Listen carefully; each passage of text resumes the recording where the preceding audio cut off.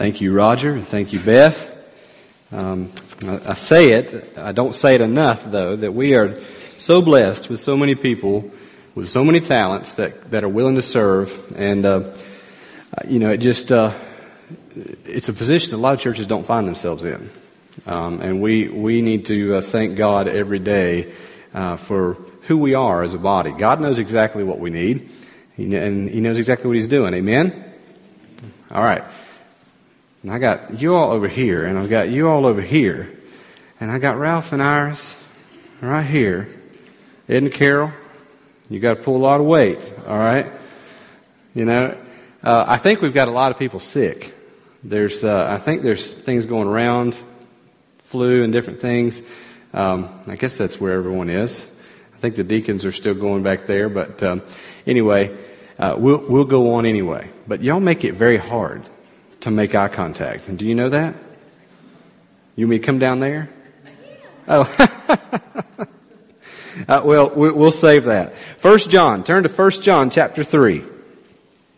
1 John chapter 3, and we'll look tonight at verses 16 through 18. Monday is Valentine's Day. And it's when people go crazy. Husbands go crazy because they have waited to the last minute. Teenagers go crazy, begging their parents to give them money to spend on things for someone that they won't be in a relationship with, chances are next week, And love has become, in our world, in our language, something that's really trite in a lot of ways. We talk about that we love pepperoni pizza. We love the car that we drive. We love the area of the country that we live in. But the reality is those things fall very short of what true love is. Tonight I want us to come to a passage that explains to us love itself and how we know love. And this is in the providence of God because we've simply been walking through 1 John together. But let's look at it. 1 John chapter 3, beginning of verse 16. By this we know love, that He laid down His life for us, and we ought to lay down our lives for the brothers.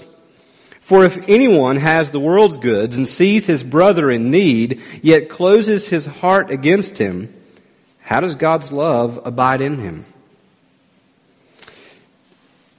Little children, let us not love in word or talk, but in deed and in truth. Let's pray together. God, tonight I pray that as we open your word, God, that you would show it to us very plain and clear. God, that you would call us to act on what it instructs us toward. And God, that we would embrace it as truth because your word is truth.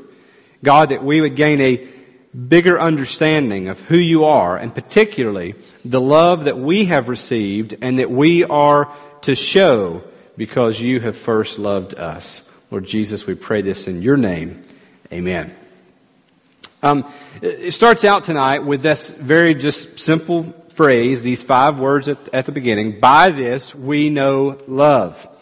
Lan and I met in college, and it was one of those things where I kind of had a clue that she sort of liked me before she knew that I knew that she liked me, and because we had a mutual friend.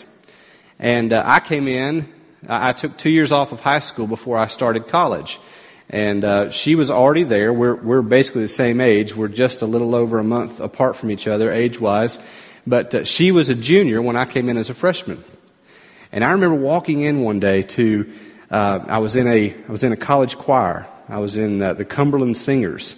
And it was a choir for non-music majors, non-music minors, people that just like to sing and just were in the choir, and you got credit for it. So I walk into the choir, and lo and behold, I'm in there and I'm cutting up with everybody, and everybody's having a good time.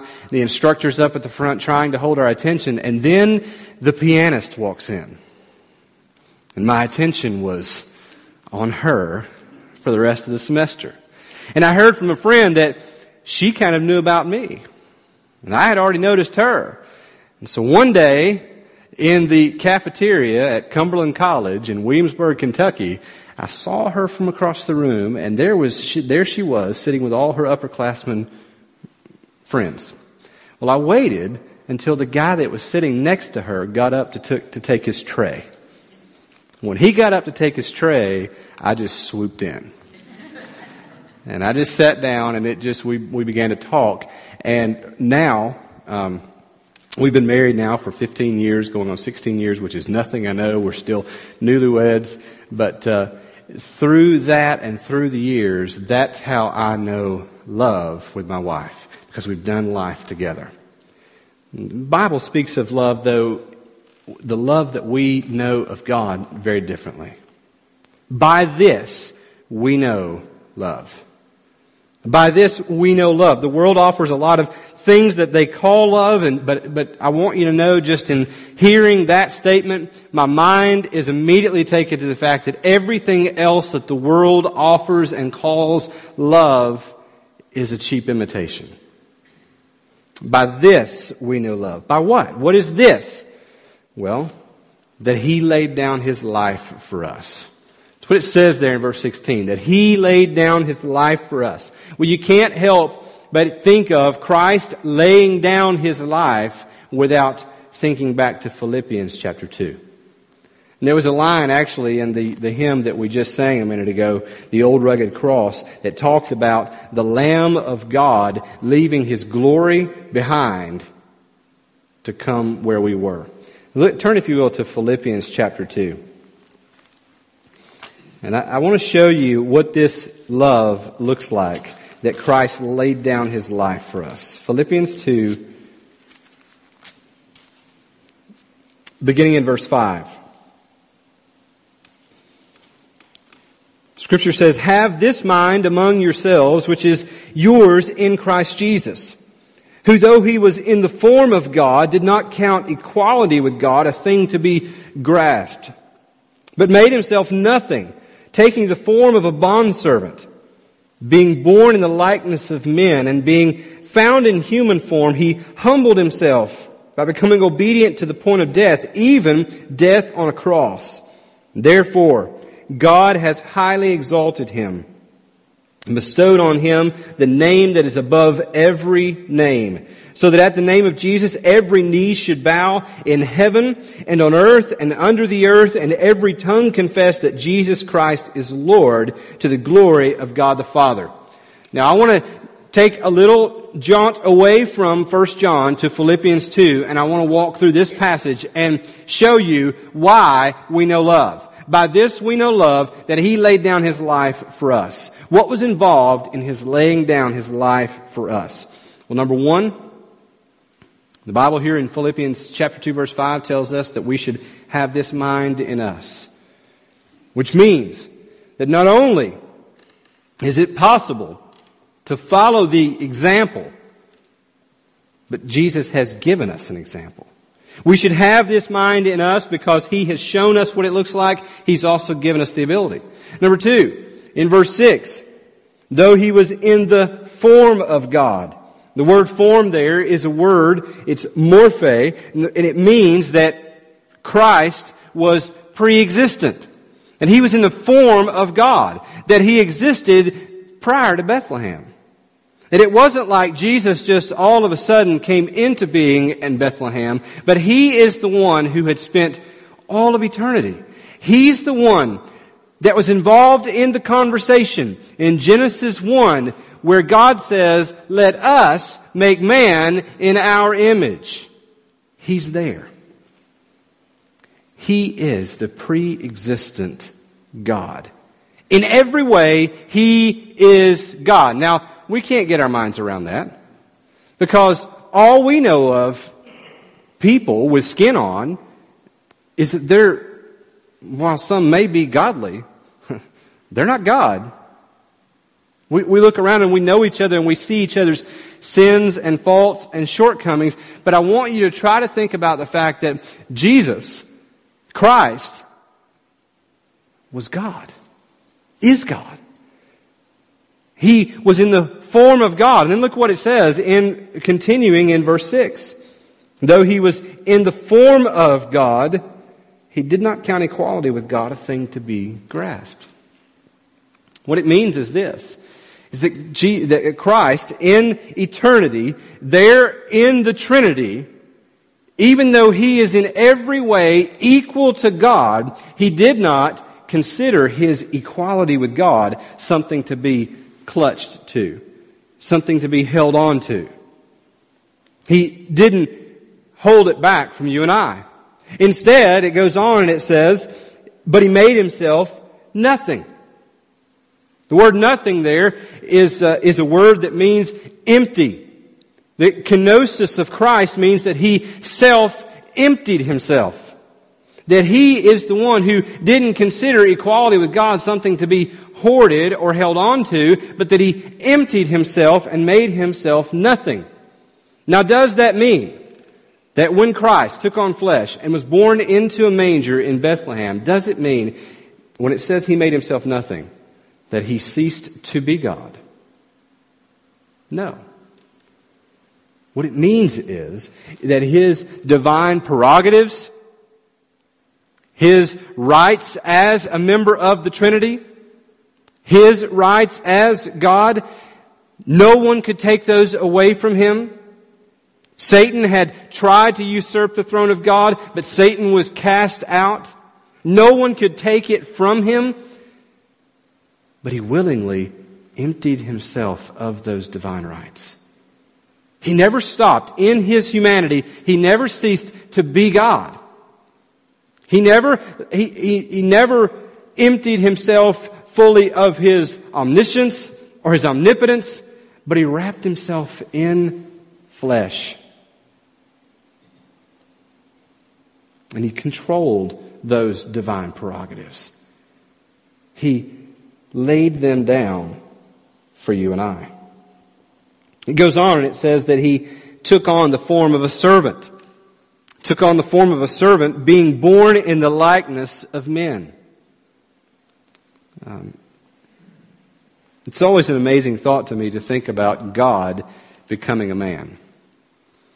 God, who spoke and created everything that you and I know, who took the dirt of the ground, formed it into a man, breathed life into him, put him to sleep, took a rib from his side, made Eve as a partner for him.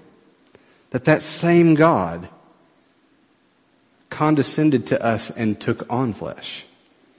Now, I realize that I'm not very old, but the older I get, the more I realize that these bodies are weak.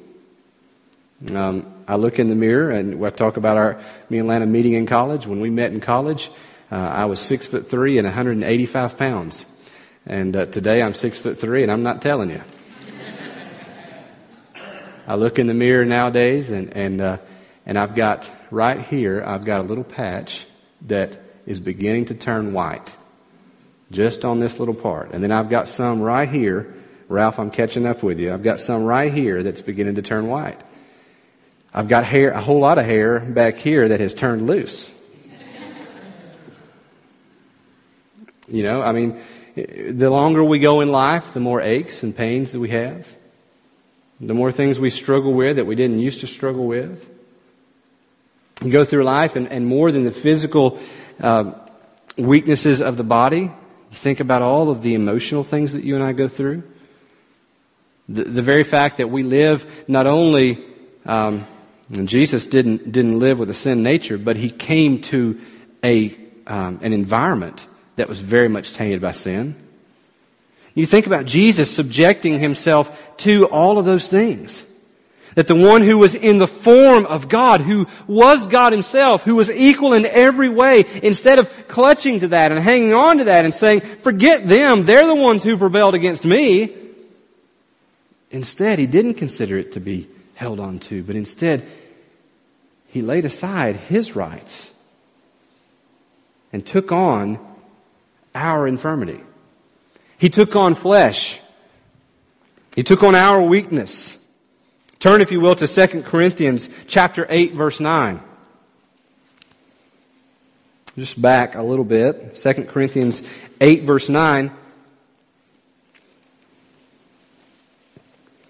For you know the grace of our Lord Jesus Christ, that though He was rich, yet for your sake He became poor, so that you by His poverty might become rich. It's a wonderful picture there that Jesus, who was rich, became poor so that you who are poor could become rich.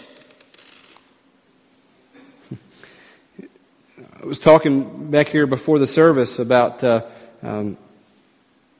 certain things are just not, there's no market for them anymore because the economy has tanked and you know, people are just not buying the same things they used to buy. We deal with people every single day.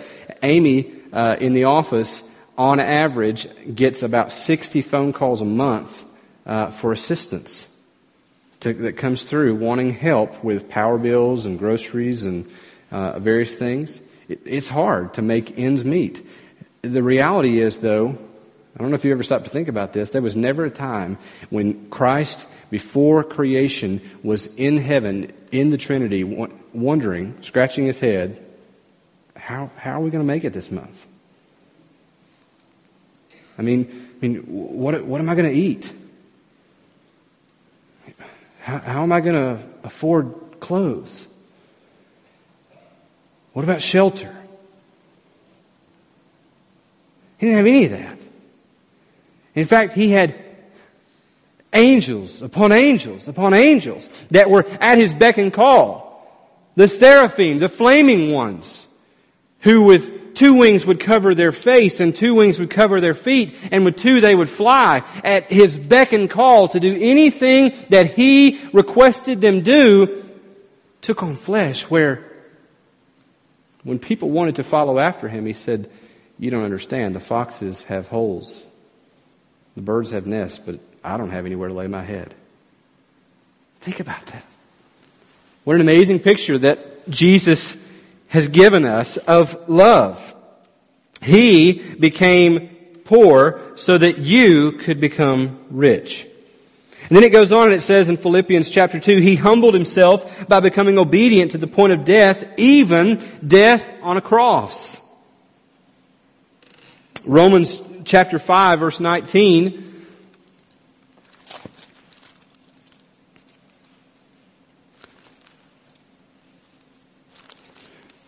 Romans 5:19 says, "For as by the one man's disobedience the many were made sinners," talking about Adam, "so by the one man's obedience the many will be made righteous." Because Jesus Christ came and was obedient to the point of death, even death on a cross, you and I can be made righteous today. The crucifixion was the most horrendous way to die in its day. Excruciating pain. You've probably heard people explain what would happen in the crucifixion, but I won't go into all the details, but the spikes that were driven through the hands and the feet, what made them so painful really was because they were driven through a certain part of the body where the nerve ran that would cause excruciating pain. When the person hung there on the cross, they really didn't die from bleeding. They died from suffocating. Their back had been whipped to the point with the cat of nine tails where there was little meat left on it at all, and ribs were exposed, and you could see inside the body, and the back was completely raw. And the person would hang there on the cross, and they would, over time, drop.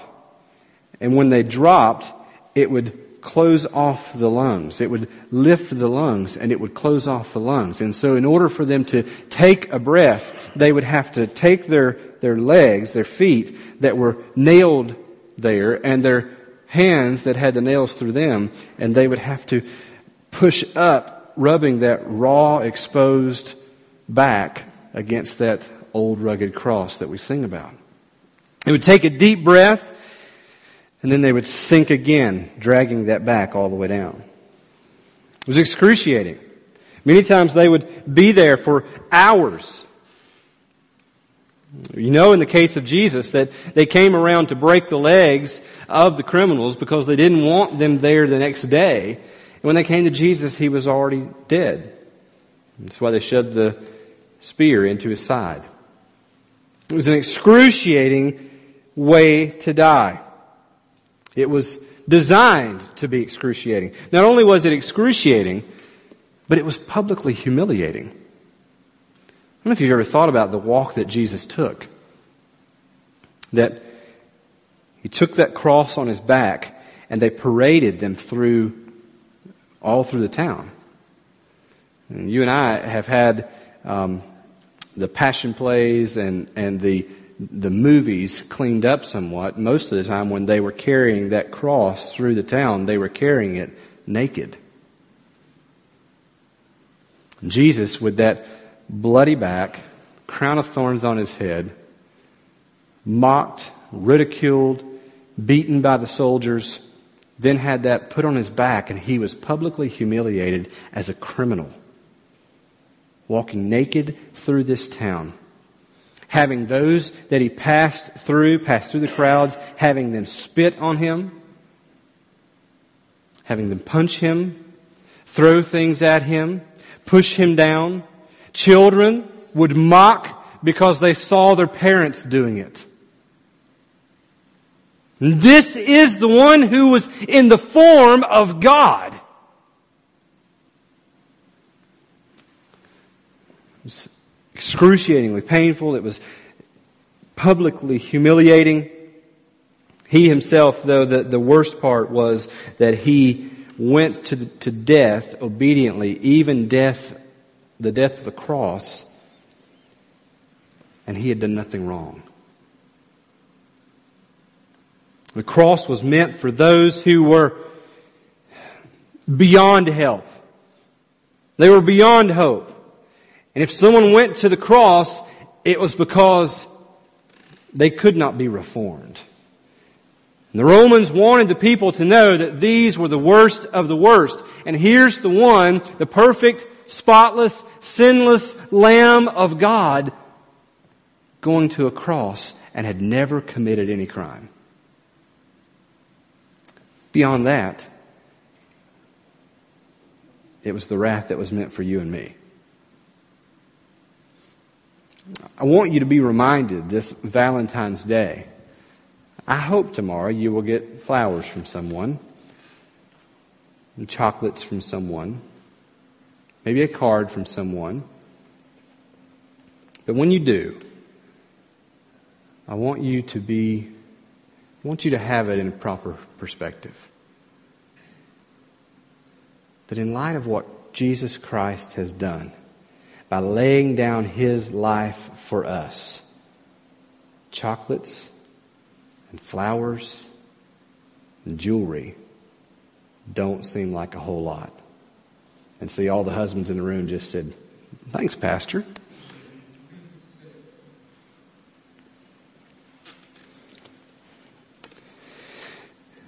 Philippians 2 finishes it up and it says, "Therefore God has highly exalted Him and bestowed on Him the name that is above every name, so that," don't miss those two words, "so that at the name of Jesus every knee should bow in heaven and on earth and under the earth, and every tongue confess that Jesus Christ is Lord, to the," don't miss those two words, "to the glory of God the Father." We oftentimes want to look at the gospel, we want to look at the cross, we want to look at all of the sacrifice that's there, and we want the love to come crashing to an end on us. And by this we do know love. For God so loved the world that He gave His only begotten Son. By this we do know love. But don't kid yourself. It was not to come to an end on you. It was not to come to an end on me. It was so that the name of Jesus would be exalted above every other name. That every knee would bow and every tongue confess to the glory of God the Father. That's what it's about. We see in this love twofold. Love for you and I. And then also love for God Himself. God loves God more than anything. It's a hard statement for me to get my mind around, that God loves God more than anything. But if you think about it, what else is worth more than God? What else would you have God love more than God? Would you hold yourself up and compare yourself to God and say, God, you're going to have to choose. It's either me or you. God loves God more than anything and is right to do so. By this, we know love, that He laid down His life for us. Look at the next verse. The next part of back in 1 John chapter 3, verse 16.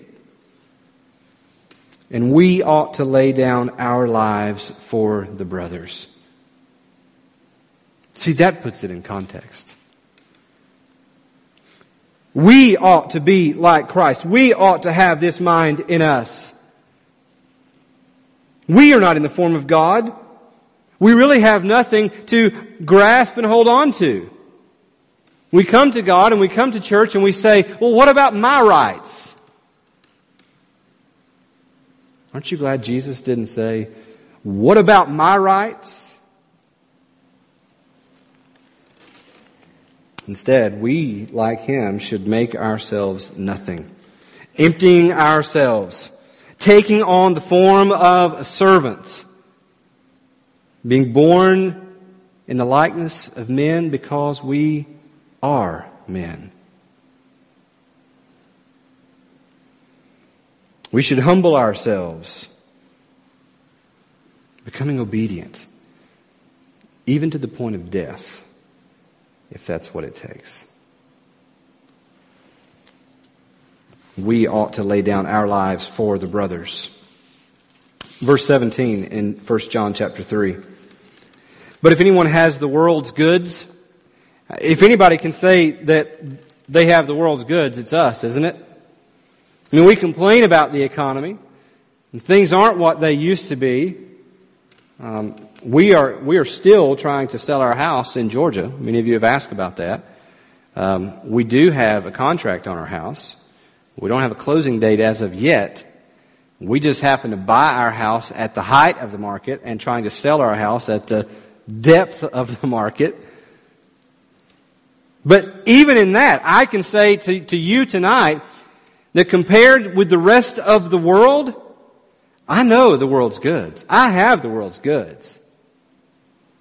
Right now, those of us who are in this room, we are richer than 75% of the world's population. Not all of our money combined. Individually, we are richer than 75% of the world's population. Money is not evil. It is to be used as a great tool for the gospel. Those of you, but if anyone has the world's goods and sees his brother in need, we also don't have to look very far to see needs around us. Notice that it says, if anyone sees need. It doesn't say if anyone sees wants. Yet he closes his heart against him. How does God's love abide in him? Maybe a better translation would say something like, yet he shows that his heart is already closed. Because if we, who have been loved the way that Christ has loved us and been instructed to love the brothers in that way, if we can look at the needs of brothers and sisters around us, close our heart to that, then it probably is telling us what John has been trying to tell us throughout this book. That there are those who are genuine believers and there are those who are false believers.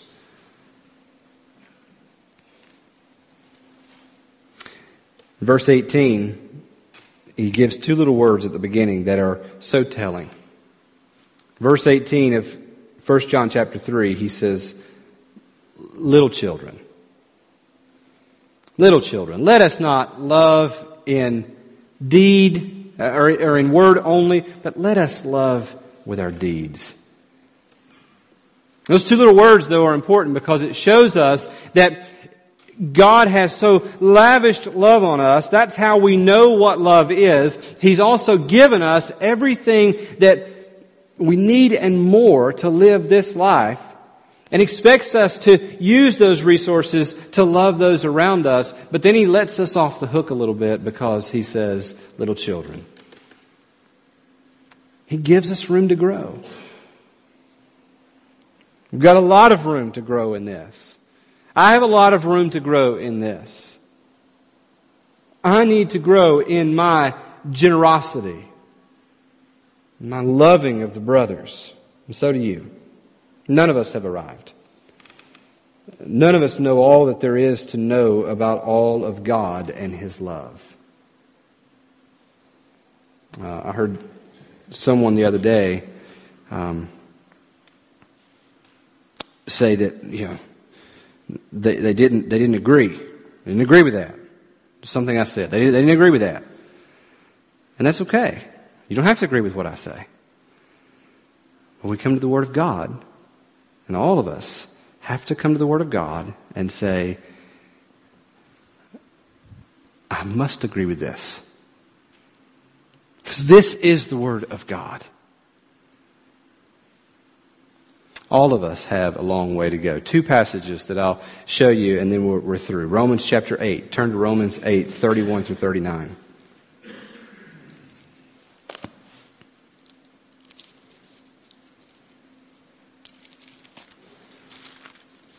Great section on love, Romans 8:31. What then shall we say to these things? If God is for us, who can be against us?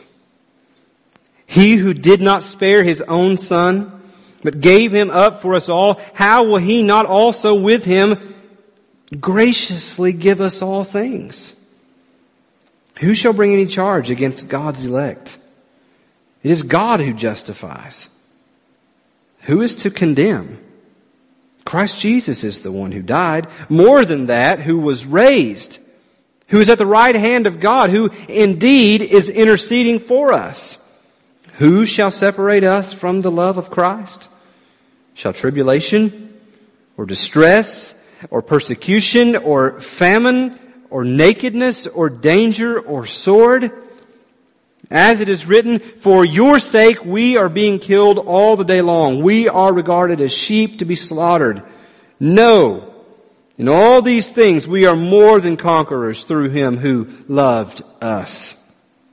For I am sure that neither death, nor life, nor angels, nor rulers, nor things present, nor things to come, nor powers, nor height, nor depth, nor anything else in all creation will be able to separate us from the love of God in Christ Jesus our Lord. Amen. Turn to 1 Corinthians 13. And this is the one that tonight some high school boy is inscribing on something to give to his sweetheart. 1 Corinthians 13, it's so often taken out of context, so often made to be about sappy, emotional, gushy love, and it's not. It's the love within the body. It's the love for the brothers that we've talked about. It's the love for the sisters. It's the love of the family of God. 1 Corinthians 13, beginning in verse 1, if I speak in the tongues of men and of angels, but I have not love, I am a noisy gong or a clanging cymbal. And if I have prophetic powers and understand all mysteries and all knowledge, and if I have all faith so as to remove mountains, but have not love, I am nothing. If I give away all I have and I deliver up my body to be burned, but I have not love, I gain nothing. Love is patient and kind. Love does not envy or boast. It is not arrogant or rude. It does not insist on its own way. It is not irritable or resentful. It does not rejoice at wrongdoing, but rejoices with the truth. Love bears all things, believes all things, hopes all things, endures all things. Love never ends. As for prophecies, they will pass away. As for tongues, they will cease. As for knowledge, it will pass away. For we know in part and we prophesy in part, but when the perfect comes, the partial will pass away. When I was a child, I spoke like a child. I thought like a child. I reasoned like a child. When I became a man, I gave up childish ways. For now we see in a mirror dimly, but then face to face. Now I know in part, then I shall know fully, even as I have been fully known. So now, faith, hope, and love abide. These three, but the greatest of these is love. The only reason we know anything about love is because Christ has first loved us. He laid down His life for us, and then instructs those who call themselves His followers to love one another the same way. We're not going to be perfect in it here. We're going to get our eyes off of that and get our eyes onto our own wants. And we will become at times rude and arrogant and prideful. There's coming a day when we will know fully, even as we have been fully known. For we will be in the presence of love itself. Let's pray together. Jesus, tonight we thank You that You have loved us. Romans 5 tells us that while we were still enemies, You loved us. God, there was nothing in us that caused You to want to love us. It was of Your own free choice.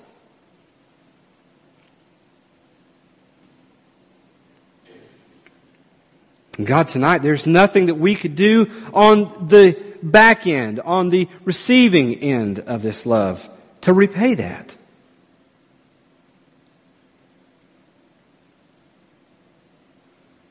But God, in light of such love, God, I pray that You would love through us. That we would all lay down our own rights. Empty ourselves. Make ourselves nothing in order to serve and to love one another. And God, then I pray, as that takes place here in this faith family, God, I pray that revival would break out. God, that we would see You move in a way that only You could get the credit for. And God, that people outside of this faith family would hear about what's going on here, and it would be true that they would know us as Your followers because of our love for one another. Thank You, God, for loving us. We pray this in Jesus' name. Amen. Have a great night.